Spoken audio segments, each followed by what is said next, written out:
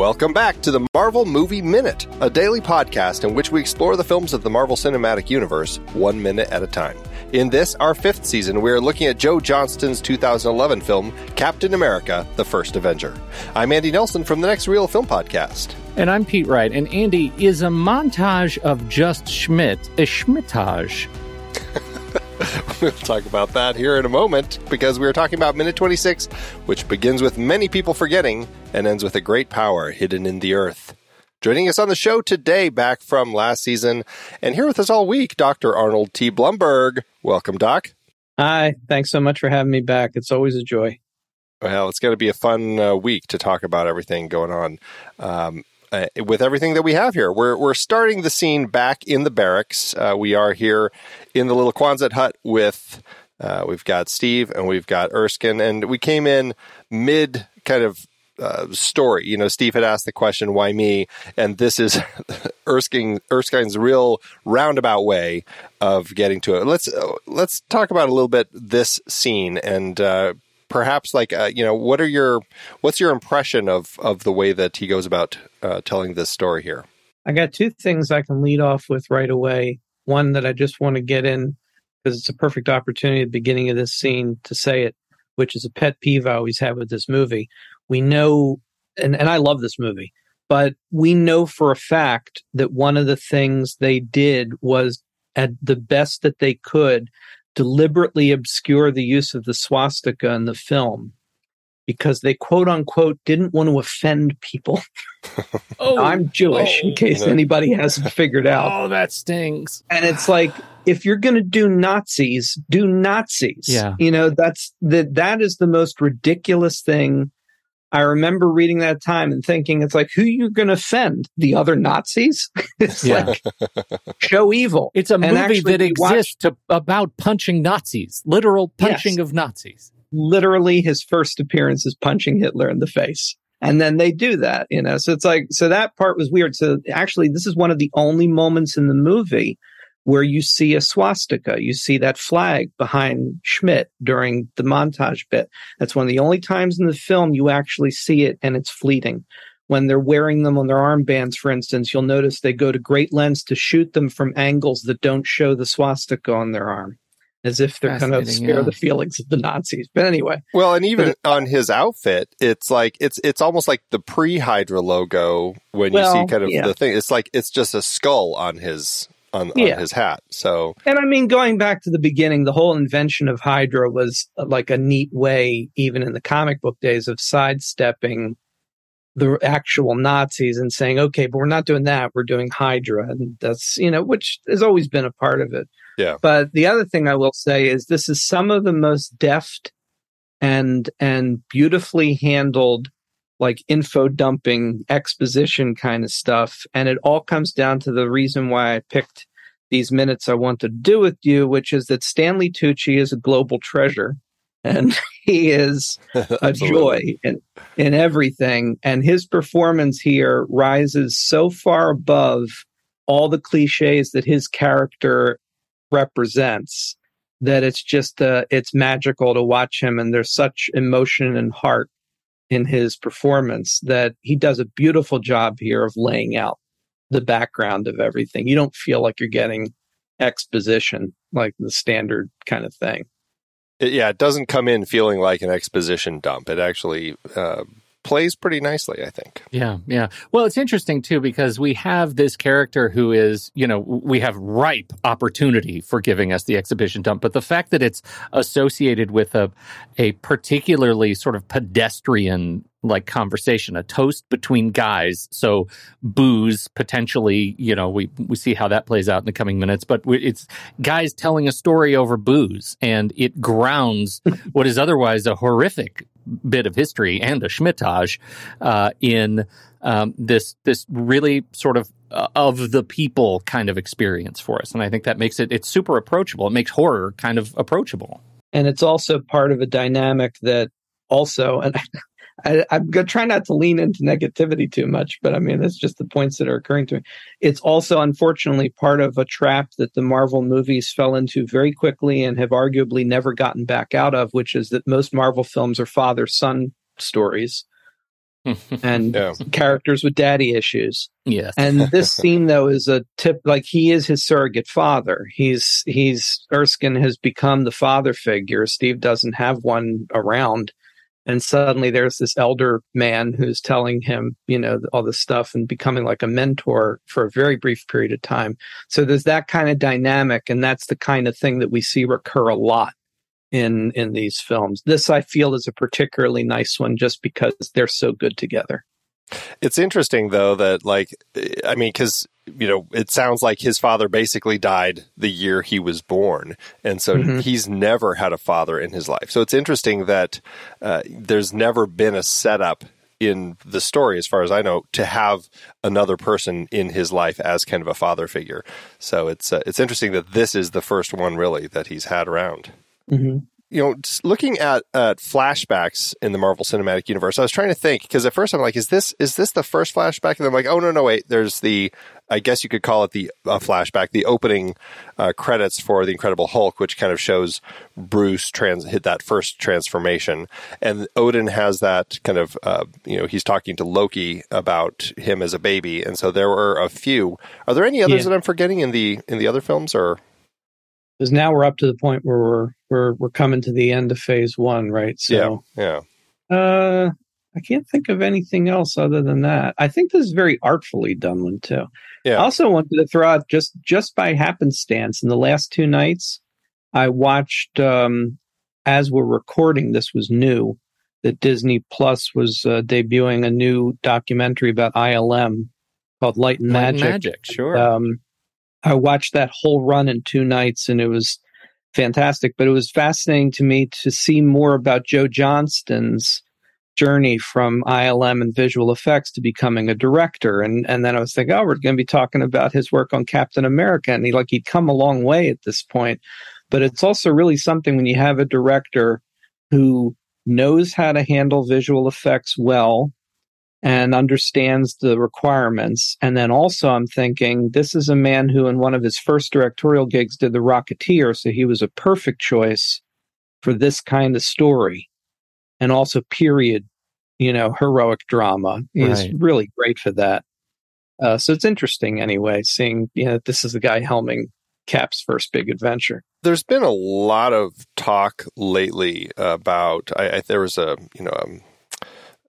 story in, I think it was Variety recently, where it's a piece where they, anonymously interview people who are working in the industry. And it happened to be a person who worked in computer graphics and was talking about working with Marvel and how challenging it is with the Marvel structure, because Marvel really kind of abuses the visual effects companies and is such a juggernaut that, they kind of bend to their will and end up really pushing all of the people who are doing the visual effects to work extra hard and not getting paid fairly for it. The reason I'm bringing this up is because one of the things that they talk about is the fact that there's this new structure that Marvel has. I mean, it's not new really for them at this point, but they started bringing on directors who were more coming from the independent world or who hadn't helmed these big action stories, didn't really have a background in visual effects. And because of that, they have pushed up a lot of the pre-production elements of the visual effects to make it look a lot better, so that these new directors have a better understanding of what they're actually looking at. And by doing so, it actually is making it cost more, take longer, et cetera, et cetera. The one of the points of the story is that they would be better served, and it would help the visual effects world if Marvel was bringing on directors who had a better handle in the world of visual effects, who had helmed these bigger projects and had that understanding. And I think that when you see what Joe Johnston does in the film, I think he does have that sense. I mean, he came from the world of visual effects.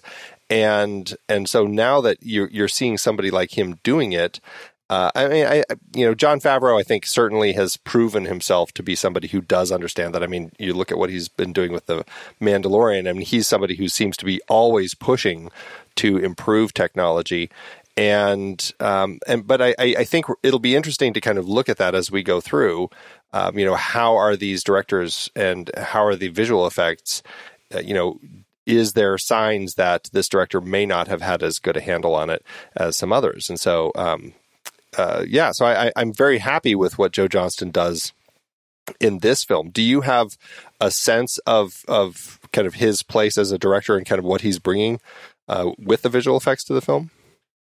Well, I will say that I think he's often overlooked, but not in like a showy way. And I don't mean this negatively at all, but I don't feel that you can see a film of his and say, "Oh, that's a Joe Johnston film." Yeah, he doesn't have a I don't think he has a style particularly, or like a shot or a look that's like, "Oh, okay, that's like." You watch a movie by Sam Raimi, for instance, or Tim Burton, or even Spielberg, and there's certain shots, there's certain looks where you go, well, you'd be hard pressed not to think that's them, or nowadays somebody who's aping them, but still. But Johnston just seems like the kind of guy who gets the job done and tells the story. And I don't think that's a bad thing at all. And sometimes I think that's just what you want. And in the case of Captain America, I always loved this one because it felt right. It felt like this is the version of this character I would have wanted to see on the screen, and do the World War II stuff first. And it may not have like incredibly flashy stuff. Although if I think of some, I could probably think of a few things, but I think that he was great for it. He tells the story wonderfully, and it's structured very well. And I think he's often forgotten, as I think people like the showier, flashier stuff sometimes, and forget that sometimes a good director just disappears into a story and lets the story happen. Well, and the fact that Joe Johnston also happens to have such a feel for the period, that the flashy stuff is flashy specifically because of his intention to keep it feeling like the era in which he's making the movie. And I think that's a nod and a consistency between some of his films of the era. You would talk about Rocketeer for sure. Like the most interesting sort of visual effects are the visual effects that feel like, they don't feel out of context of a big movie, but they also don't feel out of context from the period. And that's a gift. That's an eye. Yeah. He is, very much. There may not be a style, but he certainly gravitates to period and kind of the fantastical in the real world. I don't think he's directed anything that wouldn't be considered a genre film. October Sky might be more just kind of a biopic, but again, specifically for him, something that he seems very drawn to, which is kind of the space race era, and so I think that when you look at his work, I think that it is fairly, he does keep himself behind the scenes, so to speak, as you're looking at it. It doesn't scream, this is a Joe Johnston film, but he's a very effective storyteller in how he does craft the stories that he likes to tell. And if it's not too big a segue to get back to the minute itself, this scene, I feel, is a great example of someone who understands the balance between visual effects and character and story. And this is a scene where it's working. So, for example, because I haven't been here to talk about other parts of it, the shrinking of Chris Evans for his Steve Rogers, segment. I think in retrospect, it's hard to believe how long ago this movie is now. In retrospect, when you go back, there are parts of it that I don't think work as well. It's a little over the top, I think, in what they did with him. It's almost too much. One might almost say comical or cartoonish, but depending, right? This scene has low lighting. It's just the two shot, with the two of them talking. It's a quiet little scene.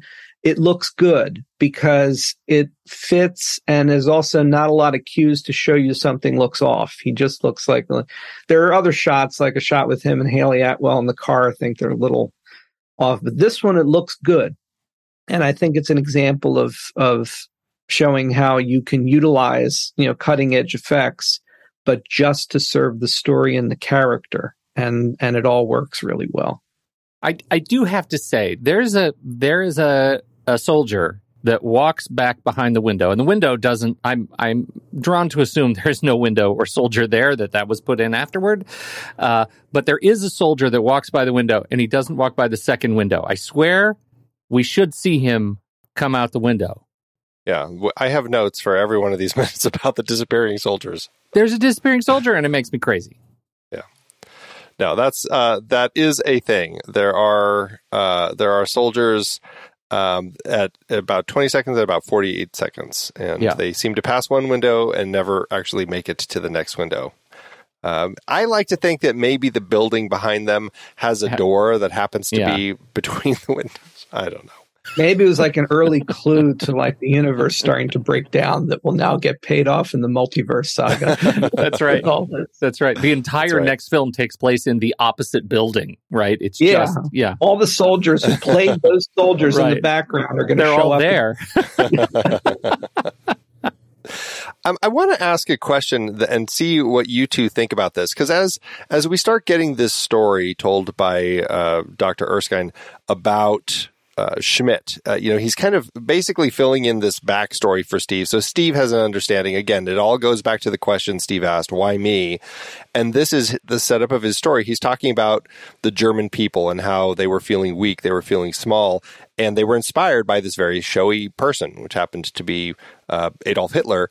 And it's interesting how he kind of is relating that to Steve in this whole why me thing about, as we're going to get to that, probably not until tomorrow's minute. But it's interesting because it is setting up this sense of the two sides, and we talk about that. I think we talked about it earlier in the film, like the two sides of the same coin, as Schmidt was talking to the tower keeper about how they're both, these people passionate about science and all this sort of thing. But again, here we're setting up these two sides of the same coin because, to a certain extent, I don't think that Erskine really has a sense of how Captain America is going to end up getting used, but he does end up becoming a figure for the United States, the citizens, to feel inspired, much like the Germans needed. And so I found that to be kind of an interesting comparison. But one thing that he does say, and I wanted to get both of your reads on this, is he talks about Schmidt also being a brilliant scientist. And my sense of Schmidt up to this point is he's more the head of all of this, but not that he's necessarily a scientist. It seems like Zola is his scientist. Did that strike either of you as something that was kind of an odd thing, like he's actually a scientist? It doesn't come across to me. I think I'm picking up on the same thing. It never really came across to me. Like Schmidt seems more like an opportunist. Like if he sees, like he's smart enough to know who the people are to use and what the opportunities are. But I don't get an impression of him being able to sit alone in a room and tinker together the stuff that he's got Zola doing, or that, he got the formula, Erskine's formula. He didn't sit in a lab and make all this stuff. So I don't know. I feel like sometimes you hit things like that. It almost feels like maybe these are little bits and pieces in a script from a version or a take on a character that didn't quite go the direction they were thinking. Like he's not, I don't get that impression either, that he's quite the scientist on his own. He's a leader and he knows how to take advantage of opportunities. Yeah, I think that's true. That my headcanon is telling me that he was potentially a scientist, but that the science turned him in a different direction. That the mad part kicked in and he became just in sort of acquisition mode, right, of acquiring other minds and other tools to extract power. And so we don't get to see him in his peak sciencing days. Well, if there's an element of him being a scientist, I guess it would say he's kind of the research scientist side of things, because we always see him, he's the one looking through old images and kind of tracking down these things. So if anything, he has kind of the more archaeological side of science, perhaps, maybe not the figuring out how to actually use it. But I mean, he is the one who found the Tesseract. So I guess there's that aspect of it, maybe.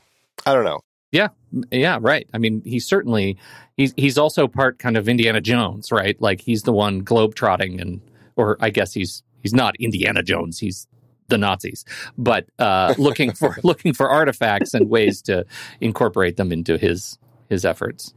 I mean, to be fair, they both steal things from other cultures and take them back to their own country. Right. That's right. That's right. That's true. So there's that. Yeah. The I was trying to track down some of the as we see this great montage, this Schmittage, as Pete has decided we should call it. As we're kind of looking through this, and I was trying to find some information about like these Teutonic myths and the things that Schmidt would have been exploring. We see some images here. I couldn't pin. I mean, they're very kind of generic sorts of images and carvings that we have behind him. I wasn't really sure what they were. Teutonic it's a Germanic paganism is basically what it is, but there is an element of some of that does also have kind of like we see this image behind him, this carving. It's a ring. It has the Futhark runic alphabet in it, which we see plenty in Thor. The character in that is actually Odin with his two ravens, Human and Munin. It's possible that Odin's wolves are there. I do see there's a four-legged beast on this ring surrounding him. So all of this does kind of tie into those Teutonic myths. I was hoping to get a little bit more information, but I do think it's interesting that, again, going back to his kind of some of these other things that we had seen, his recognition of Yggdrasil in earlier in the film, he really has latched onto all of this being, the thing that came from Odin's treasure room. So I do think it's interesting how they were really trying to show us this journey of him as he kind of whittled away through the myths and landed on, the Tesseract and where it was. I think it's also a great example of, obviously we're deep in at this point. We're quite a ways along in the development of everything that's going on with introducing all these characters and thinking about a longer game and a future. But we know that there are a lot of times, particularly earlier on, where they didn't necessarily know or have hopes that they would be going somewhere with a lot of stuff, and they're laying a lot of things in.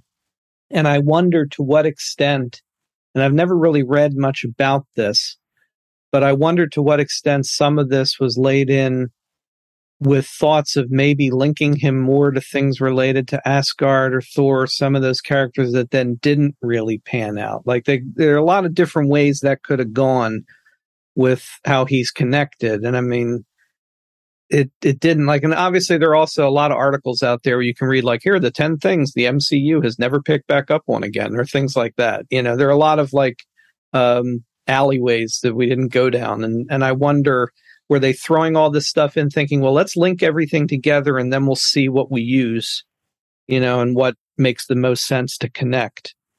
And it's nice, though, because it gives you that feeling that you are in a larger universe with a lot of connectivity and that all these things matter. And that, I think, really helped us all to feel like, we were in a world and not just in individual films. So it's a good way to go. Yeah, I like that they do have that feeling, because it does give you the sense, like, even if we hadn't gone down this road it's kind of like, the Spider-Man films, like where you meet, where his teacher in college is one of the people who potentially would be a villain later in his life. He in that particular trilogy, he never became that, but it was kind of fun to see how they were setting up potential things that they had. It's all part of that world building. And so I definitely enjoy that they are doing that. And it would be interesting to see, are there these alleys that they might one day actually come back to explore, since it had been set up, Yeah, it's interesting. A couple last things. There was an extra line that Erskine had in the script talking about Schmidt. He says he and Hitler shared a passion for violence and Wagner. German opera is about war and heroes, blood and race, gods afoot upon the earth. Me, I like Benny Goodman. I thought that was a great little line, but it was interesting, and it also sets up, the scene that we're going to come into later in the week, as far as the Wagner is concerned. And then the last thing I wanted to say, I just love that, now that we're a little closer in on Steve, we can actually see that his SSR shirt actually has little wings on the sleeves, and I thought that was a great little nod to the Captain America helmet in the comics. Mm-hmm. Mm-hmm. Any last things from this minute before we wrap things up? I guess I'd just reiterate, and I'll probably be repeating myself as we go forward. It's always fascinating to me to revisit this and see how effortlessly Tucci makes telling backstory look like he's literally just thinking it up as he's talking. I mean, that's not an easy thing to do. He's so conversational and warm, and that's a make or break kind of moment for a scene feeling awkward or not. And I think this whole scene is really him driving it. Where do you land with his accent? Well, that's the thing.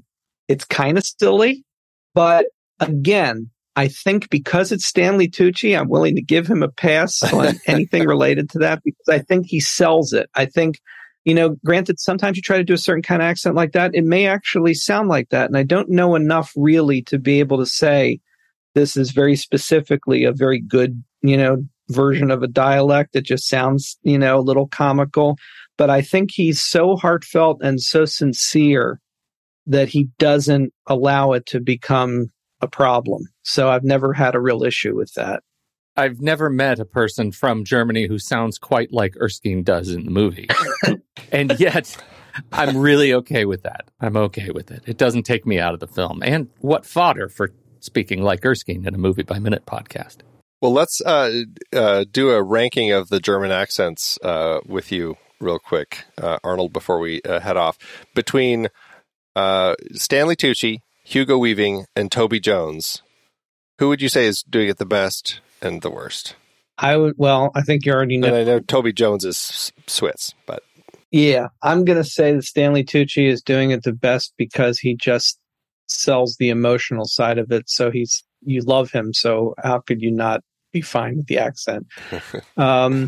I think Toby Jones is in the middle, and I think arguably Hugo Weaving is the worst. But then again, I think a lot of that may be also affected by my perception of him, too. He sounds like he's a difficult guy to deal with. So my impression is that, he does what he does, and that's it. But frankly, I think all three of them, it's a movie that is not only supposed to be kind of creating its own reality, but in a sense doing what like Lucas and Spielberg did years ago with the Raiders movies, which is we're kind of like recreating like old movie serial kind of stuff. So these aren't real Germans. These aren't real Nazis. They're cartoon movie Nazis, and even more so, I think, than the Indiana Jones kind of stuff. So I don't worry too much about the accents because that just comes along with the package. They very much are doing it in the style of the comics of the time, where the German was written in that kind of like that. Right. The comic itself is disaster of phonetic German. The dialogue. Oh, well. So good. All right. Well, let's wrap this minute up. We'll come back tomorrow to talk more about this montage and see what happens next. So thank you so much for joining us, Arnold. And would you like to tell everybody where they can find you and learn more about you and what you're up to? You can find my publishing company at atbpublishing.com, and you can listen to me and my wife Natalie talk about horror, science fiction, and all sorts of other movies at ghouls-in-the-house.com. That's awesome. Ghouls in the House. All right, everybody, check that out. We will have the links for it in the show notes. And Pete, thanks as always. We need a schmittage. Until next time, true believers.